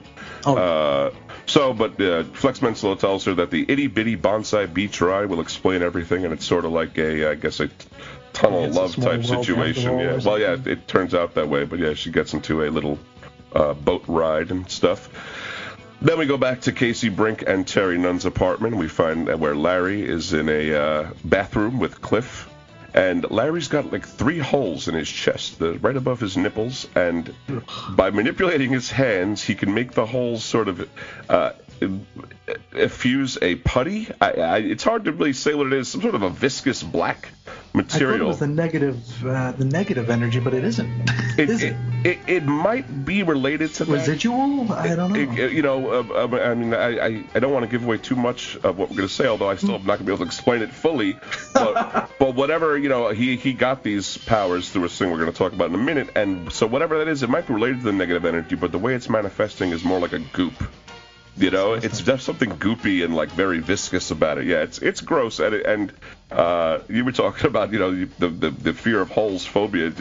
It kind of hit me in a phobia I didn't know I had. You know what I mean? I was like, I didn't know I'd find that so gross, but I found it a little bit gross. He seems to be able to manipulate it with his hand by making different shapes. He references Oolong Island here, and it tells a story of like what happened to him after Doom Patrol broke up last time, which was, as I recall, Dan DiDio canceled it, was how they ended the last run of Doom Patrol. Yes, it is. And literally they reference that in the book. Ambush Bug is like, what's a DiDio? I love What's a DiDio? So anyway, he explains he was standing on the beach at Oolong Island and he got teleported somewhere. It doesn't say alien, possibly, but he teleported somewhere. It looks like a big futuristic lecture hall with no one in it, and he's in some sort of a large jar. In a jar next to him is a humanoid monster, alien. I don't know what it is really. His head sort of looks like what the hell's that cereal with that square? You know what I'm talking about? Cracklin' Oat Bran. That's what his head reminds me of. Cracklin' Oat Bran. Odd-looking guy, and he's got 3 holes in his chest also, but they're both in separate jars. The alien thing waves at him when he was there. And then someone somewhere throws a switch, and they've also got these things attached to their junk.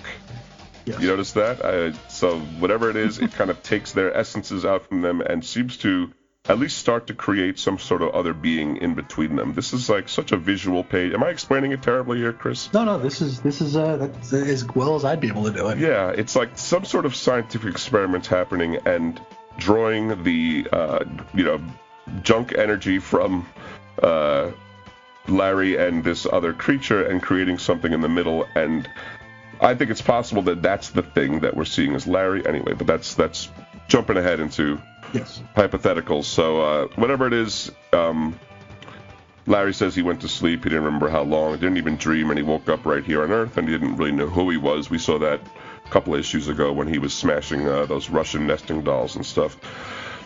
Terry Nunn comes home with mushroom pizza, and it's funny. It looks like does she deliver pizza now? I thought she was doing singing telegrams. And she just does whatever's door to door. She's the brush man. This is also modern America. Maybe she has more than one job. You know what I mean? It's not easy to make it in this world. So maybe she's pizza by day, telegrams by night, and she also shovels snow in the winter. But I think so. Or maybe she was just to get rid of Casey's old roommate in the first issue. But anyway, she actually, to be honest, she seems to work for Pyramid. Distributors, right, from Watchmen. Yeah. She's got like a patch with a triangle on it, but it's still, you can't read it, you don't know what it is. So anyway, she's wearing a weird uniform, and she sort of does her Terry Nunn thing and acts not very stunned by the fact that her apartment has been destroyed and there were several dead ruby-skinned monsters sitting around. She sees like a big hole in the wall, and she's like, "Hey, we got a new window." Yeah, she's like, "Oh, you need fresh air? Well, that's good. We got a brand new window. That's good. Have you seen the cat? That's really her thing." Then a version of the alien that we saw sitting next to Larry in the jar, but it's obviously the negative spirit version of that alien. If you know what the negative spirit looks like, it's basically a black figure with like kind of crackling energy coming off of it, and that's what this is. Doesn't have the 3-hole thing in its chest anymore, but tells Larry that you've got to come to negative space because it's time. You got to do your thing. Mm-hmm. Now we switch over to the place where Casey's ambulance that we now know is actually Danny Land in ambulance form. Is being kept in an underground parking lot, and these ruby skin guys that we saw before, we saw them since the first issue. They run the Interstellar fast food franchise Goob Foobers, and they show up with hammers and bats, and we learned that they're called the Vectra. I don't think they mentioned that before. Do you remember that at all, Chris? I think this is the first we're hearing of it. I went back a little bit. I couldn't find where they named them. I've just been calling them either the guys from Tron or ruby skin guys, but yeah, they're called the Vectra, and so they start smashing the crap out of this ambulance. And meanwhile, in Danny Land, Casey's on the itty bitty Bonzi beach ride. She decides to jump out of it. In the background, we see cameos, sort of like animatronic representations of Niles Calder. We got Crazy Jane. We got Cliff. We got Larry Trainer. We got what's her name? Dorothy Spinner. I don't think we've seen since the Arcudi run. I don't think she's been on panel since Arcudi. Was she in the Clark and Giffen run? I'm trying to think if she definitely wasn't in Burns' run. No, absolutely I not. don't think she was in Clark and Giffen's run. I can't remember. And because she dies in the Arcudi run. Yeah. Or she's in a coma. Well, I mean, that never stopped anyone from showing up in a comic this again. Is true. But I mean, I think technically doesn't she sort of die in at the end of the Pollock run? The Pollock run too, but she's able to make a But anyway, and also Beast Boy. This might be. Well, that's the thing is she sort of seems to be going through a history of the various iterations of Doom Patrol. You see a Beast Boy there. You also see like the first Larry Trainer from Drake's run. You see Rita there. She's just see her legs. She's giant. So she seems to be getting a kind of a primer on all of the Doom Patrol, all the iterations, and they're singing "It's a Doomed World After All," which I think is pretty funny. That's great. She must not have gotten the who's who in the DC universe. Probably not. I bet she did it. That's why they were like, "We got to bring you up to speed." You know Wikipedia either? All right, we'll tell you what happened. But I would have told her just listen to the Cosmic Treadmill. We'll get to it anyway. But anyway, she steps off through this visual tour. So and kind of walks through, I guess, the background of it. And so this is basically a brush up on the entire Morrison case run of Doom Patrol. This is really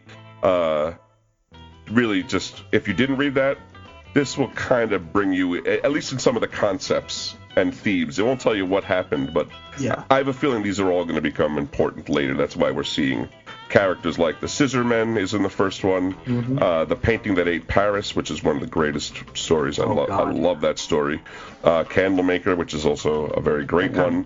That wrapped up Morrison's run. Yeah, it then kind of scared the crap out of me. And in the in the panel with the Painting That Ate Paris is the Brotherhood of Dada, which was the Brotherhood of Evil, changed by Mr. Nobody. You got to read it to believe it. They all seem to be sort of like toy versions of that too, right? They're like, it looks like the characters are like, I don't know, Fisher-Price characters. But anyway. This page is like one of my favorite single pages that's been published in a long time. I know. It really is. It's total fan service, but it's real good. It's really well done, and it's sort of like, I don't know, if you made an amusement park ride out of the Morrison Case sort of Doom Patrol, it might look something like this.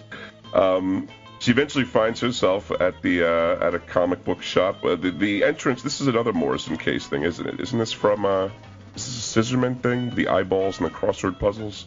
Yes. This reminded me of something, but I couldn't remember exactly what it was from. Anyway, but she goes through a very weird door that actually is a mouth, and finds herself in Danny Land's comic book store called Danny Books and Games. And in there, this is like my heaven because there's so much comic book parody shit. I love it. Yep. I could really go on and on. I just wrote down a couple of them. There's a Dungeons and Danny game, which I'd love to play. I love this poster. So she's looking through a comic book box, and next to her is Spider Dan. And it's a riff on the McFarlane. Yep. Spider. It's so funny. It's like the multi-arm spider thing. It's so good, and it's like. It's stupid. Like, there's nothing behind it, but I'd love to kind of go into that more. Like, what's in a Spider Dan comic, The Uncanny Danny, which I think was a great name. So I had a good time with that. She takes out from randomly out of the one of the comic boxes, she takes out a copy of Danny Comics, and the cover of it is reminiscent of Detective Comics #1 from March 1937.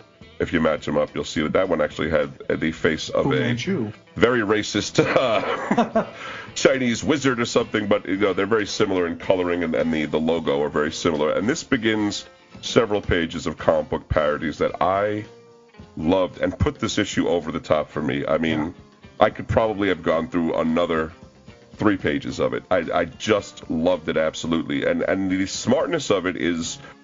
Danny is speaking to Casey through the comic, but we're reading what she reads, So it's a great way to get a lot of exposition out in an interesting way that isn't just talking heads and word balloons.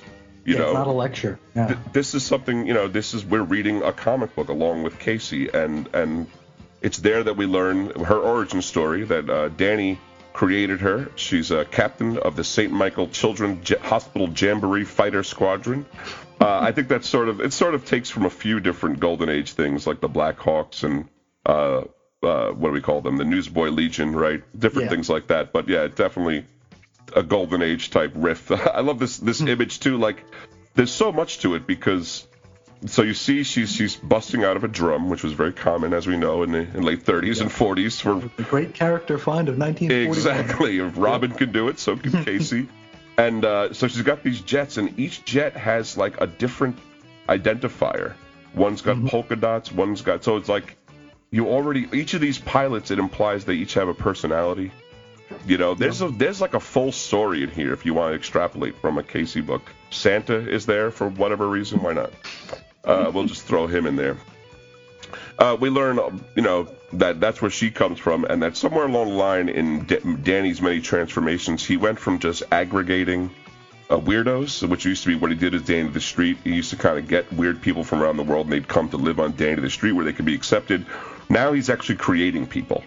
And with that power, he was able to manifest Casey into an actual person who sort of slipped into our dimension, I suppose, and forgot who she was. And he's been coming after her, trying to remind her that she's very special. She's part of Danny Land.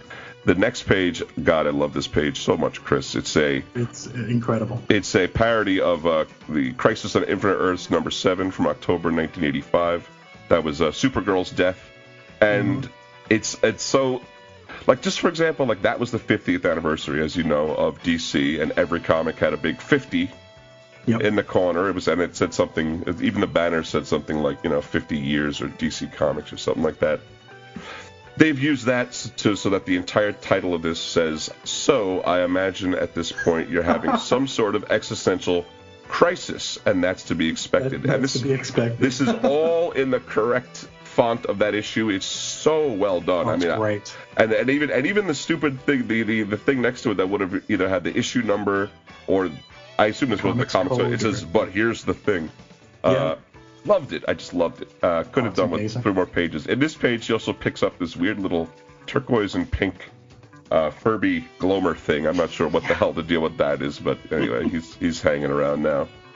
Next page kind of goes more into explaining, the background of Casey Brink, and it's this awesome, like, right out of Fantastic Four, Kirby Crackle, and just like this super outer space thing. They even kind of bring in Ben-Day dots to an extent to make it look older, and the background of the page is like cream colored to look like old pulp comics. Like old paper, yeah. So that concludes our parodies, but I had a ball during these 3 pages. We also see in this page that the baby Casey Brink in the page, in the middle of the case, in the Kirby Crackle, is missing her right leg below the knee. That becomes important later on. I'm feeling that's an important thing in general. So when she's finished reading it, she notices she has, now I'm not sure what this really was. I think that's a scar on her chin? It's either a scar or a vein. It kind of looks like a vein. That's the thing. I wasn't 100% clear. Maybe there's like a worm in her chin, but something mark on her chin. That wouldn't surprise me, yeah. Some mark appears on her chin, and she says, screw this noise, I don't want to do this. She's ready to storm out. On her way out, the pink thing is now there, and it jumps on her and says, thug, with 2 G's. Mm-hmm. And so she's able to fumble her way out, and she finally does get out of the ambulance. As she's going through, Dannyland is falling apart around her, which is obviously because the Vectra are smashing or have smashed the ambulance. Things are going wrong, and Danny's kind of like broadcasting reassuring broadcasts. It's pretty well done. On her way out, Casey's leg, also the bottom of her right leg, vanishes. So she has to crawl along. It's sort of a crazy time, but as she gets to the ambulance, the Vectra, a hand comes out and grabs her. They kidnap Casey, who seems to faint right away. I guess maybe they sprayed her with something, I don't know. And they stuff the Glomer thing into a bag. That's fine. I love the fact that I hate that thing already, and I think we're supposed to hate him already. Yeah, I mean he sucks, but he sucks in a very specific way that I think is important. We do take a little our usual every issue. We take a little moment for something weird to happen with Niles Calder, and this time he's making an orange robot that looks basically like Cliff Steele, but has his head, but an orange version of it. It gets up and it punches him in the face and walks away and calls him a hand turkey. I don't know what a hand turkey is. Don't really know. The kids draw on Thanksgiving. Having seen all of these and the weird things that are happening, I think we're going to find out this is all happening in Niles Calder's head or in some sort of a...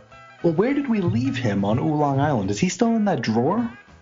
Didn't they put him like in a drawer or like a cryo freeze? They did put him in. They put his head in a drawer. But then he got the Superman body, right? That's right, he did after that, but they defeated that. I think he ended up... Oh, you know what? I think he ended up dead. Okay, yeah. They put Mr. The boy, the young kid, Mr. Negative, in a drawer. Yeah. Okay. In the end, Niles Calder, I think they I can't remember how they got rid of the Superman body, but they were able to defeat it, and that was supposed to be the end of him. But that's happened. I gotta read that run. That's happened before. Yeah, I haven't read that whole run in a while, partly because they never did the 3rd trade. I have to go back to comics issues, but that's a... You need the singles, my man. I have the singles, but so I have to go back in the box. That's the thing. Anyway, that's my own problem. No one else's. So anyway, so Casey and the little Glomer thing have been kidnapped by the Vectra. Looks like... Oh, and as that happens, the Vectra invade Dannyland. Their whole thing, if you recall from the first issue, is they want to find an unlimited source of food for their fast food operation, Goob Foobers, and Goob Foober, yeah. Yeah, the fact that Danny can make his own people, they're going to basically serve a little Soylent Green to the people of the galaxy, I think is the idea. So that looks like it's totally screwed. We'll see what happens. Meanwhile, back at Casey and Terry Nunn's apartment, this negative energy being that seems to have given Larry the 3 holes above his nipples He says, we got to go to negative space. He's like, Cliff says, I want to come. He's like, well, we need a witness. So they vanish, and Terry Nunn looks amused by the whole thing as she's reading a magazine. She's reading a book now. Yeah. Hannah Hook. I don't know what that is, but I'm sure it's very important stuff. I probably should look it up. So, and that ends it. To be continued. We don't know what's going to happen next, and there is no backup on the Doom Patrols, which is fine with me because I can take all the pages we can get. But I will tell you, I absolutely love this issue. Anyone that's read my review on the site knows I love this issue. I did not really think there was a lot wrong with it, and my misgiving to this point has been, will a new reader be able to jump in? That really has been my main thing. This really didn't strike me as new reader friendly. I'm not sure I care. I'm loving it so much. That was the decision I made last issue. I was like, there's a certain point I can't write for the new readers. I'm not that, so I'm loving it. But that's always been in the back of my mind. I think this issue puts paid to that, and it doesn't mean that everything. This comic will never be everything is explained away nice and neatly, and you know what I mean. You're always going to be a little bit of head scratching here, but if you didn't read Doom Patrol previously and you are curious, like, as to what Doom Patrol's about, or like what kind of antics they get into, this is the issue that will explain that to you. And I think that was a really good thing, and done in a really great way with the parody comics and with the amusement park ride. Not just somebody standing there saying, and then da da da da da da da da. We had a little bit of that in the beginning with Flex Mentalo, but again, that was like a 2-panel, so I wasn't too mad at that. What did you think? My comic of the month maybe. This was awesome. Better than Clone Conspiracy? I'm sorry, I shouldn't have said that. I tell you, I still have Amazing Spider-Man on my pull list at where I get comics from. Yeah. I haven't read an issue of Spider-Man in like 3 years. Yeah, that's all right. It just builds. Yeah, that's all right. I think Peter Parker is the CEO of PepsiCo now, and Miles Morales got a police officer job. So there you go. Very good. So, yeah, you enjoyed it, huh? You dug it? Oh yeah, this was all. It makes me wish I had more time to read through the entire history again. Yeah, it really does make you want to do a full out run, at least starting from Morrison. The Morrison bit. And then go through Pollock, Arcudi, or maybe a little Byrne, and then, Giffen and Clark. Yeah, because Way is not messing around here. He's doing some deep cuts. Absolutely, yeah. It's and when you actually can pick them out, it's like, oh, that's fantastic. I mean, when was the last time we saw the Brotherhood of Dada? I love those guys. The one dude who can't read, and where the whole issue is him writing a letter illiterately. I think, that was so, and he's like writing to his mom, and it's so good. I mean, that run. It's excellent. I think I actually started reading that run with that arc. I think the first arc is not that. That's the painting that ate Paris. Yeah. I think the first arc is crawling from the wreckage, right? And that's when they go after the Scissormen. And I didn't start reading it then. I read it with Painting the Eighth Paris, and it kept going. And then over time, I've gone back. Yes, we had the Scissormen, and then the guy with the butterflies pinned to the wall. Oh, right, that guy. The Red King or whatever. Red Jack or something like that. Yep. He was really Jack the Ripper. Oh, it was so good, man. He lived off the pain of the butterflies being pinned to the wall. I know there are a few people that have written us to say that they haven't been Doom Patrol fans, but they are liking this, even though that it's maybe a little difficult, but they are really enjoying the look and the feeling. If you're enjoying this, you really would do yourself a great service to go read those at the minimum, the Morrison Jonathan Case run. I know they're available on Comixology, so you can start reading them today if you want. Yeah. I can't recommend them more. And if this is to your liking, you're definitely gonna like that. I guarantee you're gonna love it, and it's gonna inform a lot of what this is also. So it's a win-win. But I did something for this book that I have not yet ever done for a comic book since I began reviewing comic books. So many, a year and a half ago. I gave this book a 10 out of 10.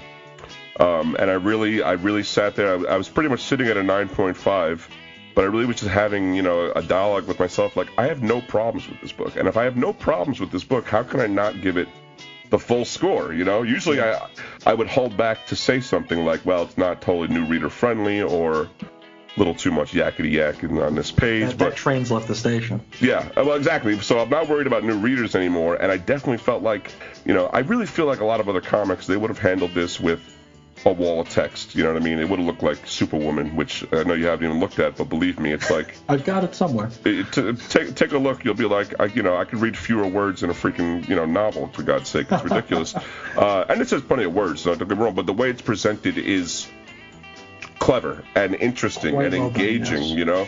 So I found this to be a perfect singular issue of a comic book. Of course, you have to take into account having, you have to read the first 2 issues to get the most out of it, but that would be true, I think, of any series. Of any book of this time. Yeah.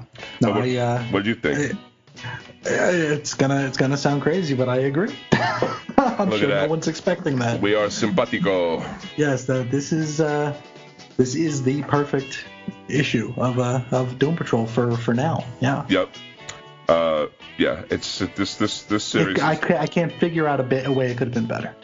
That really is what it can. And for me, those parody issues just tickled me to no end. And it's and the so fact, creative. God, especially that Crisis cover. I was like, this is the best thing I've fucking ever seen. I love it. Yep. So I am having a blast with this book. This is far and away the best of the Young Animal books, to my mind. But that isn't to denigrate Shade and Cave, which we're enjoying, and Mother Panic is at least interesting. The jury's somewhat out on that, but so far, now that we've gotten all four books, I'd say this is a pretty cool imprint or whatever it is. This is a real neat little corner of the DC universe. Yeah. A lot of fun. Whatever they're doing to justify making it separate, it's worth it, because it has its own flavor, and they're able to, I guess, maybe apply a different marketing. I have no idea. I'm sure there are all kinds of accounting reasons as to why it has to be separate, but it's working. I'm enjoying pretty much everything coming out of it to varying degrees. So good job, Gerard Way. I still don't know any of your songs offhand. But was the Black Parade? Is that one of them? I couldn't tell you. I don't know. I bet if like I said, I think I said this on the first episode. I bet I know the singles.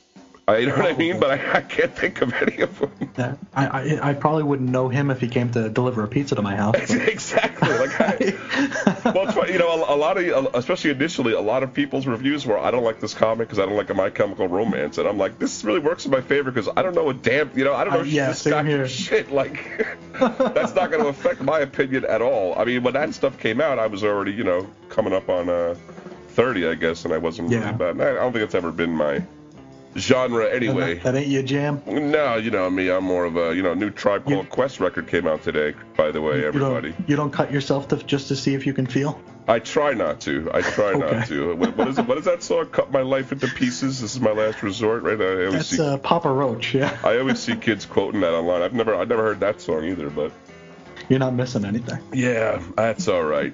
That's believe me. And if you think I was out of touch in the early 2000s, I don't know shit about what's going on with music today, folks. So don't worry about it. It happens to everybody. You will one day wake up and turn on the radio and be like, I don't know what this even is. Is this even music? I have no idea. Or even worse, you're going to be flipping by an oldie station and you're going to know something. Oh, that'll be even. You'll be like, wait, this isn't oldies? This just came out, 20 years ago. 25 years ago. It's funny. I was I was in my friend's car like 2 weeks ago, and I don't know what it was. You put on some hip hop, and Chris, I wish I could play it right now. I knew what it was. I couldn't even critique it because I didn't even understand it as any music I'd ever heard before. I was like, I don't even know what I'm hearing. Like, you know what I mean? This could be the greatest thing, or it could be a piece of crap. It's not even like on a metric that I feel like I understand. So that's how out of touch you can get, folks. Yeah, I mean, literally, he might as well have turned on the Polish radio station. I would have been like, whatever. But anyway, that is our 2 Young Animal books for this week. Yes. I think, pretty positive week, even though Mother Panic wasn't loved. It definitely was not hated. A bit of a slow starter, yeah. So, believe me, sometimes you come out of a week not hating your comic books. That's what we call a good week. That's a win. You got anything else for him, Chris? I think we're good. All right, well, until next week, I want you to keep it young and animalistic. A mother, where is my father?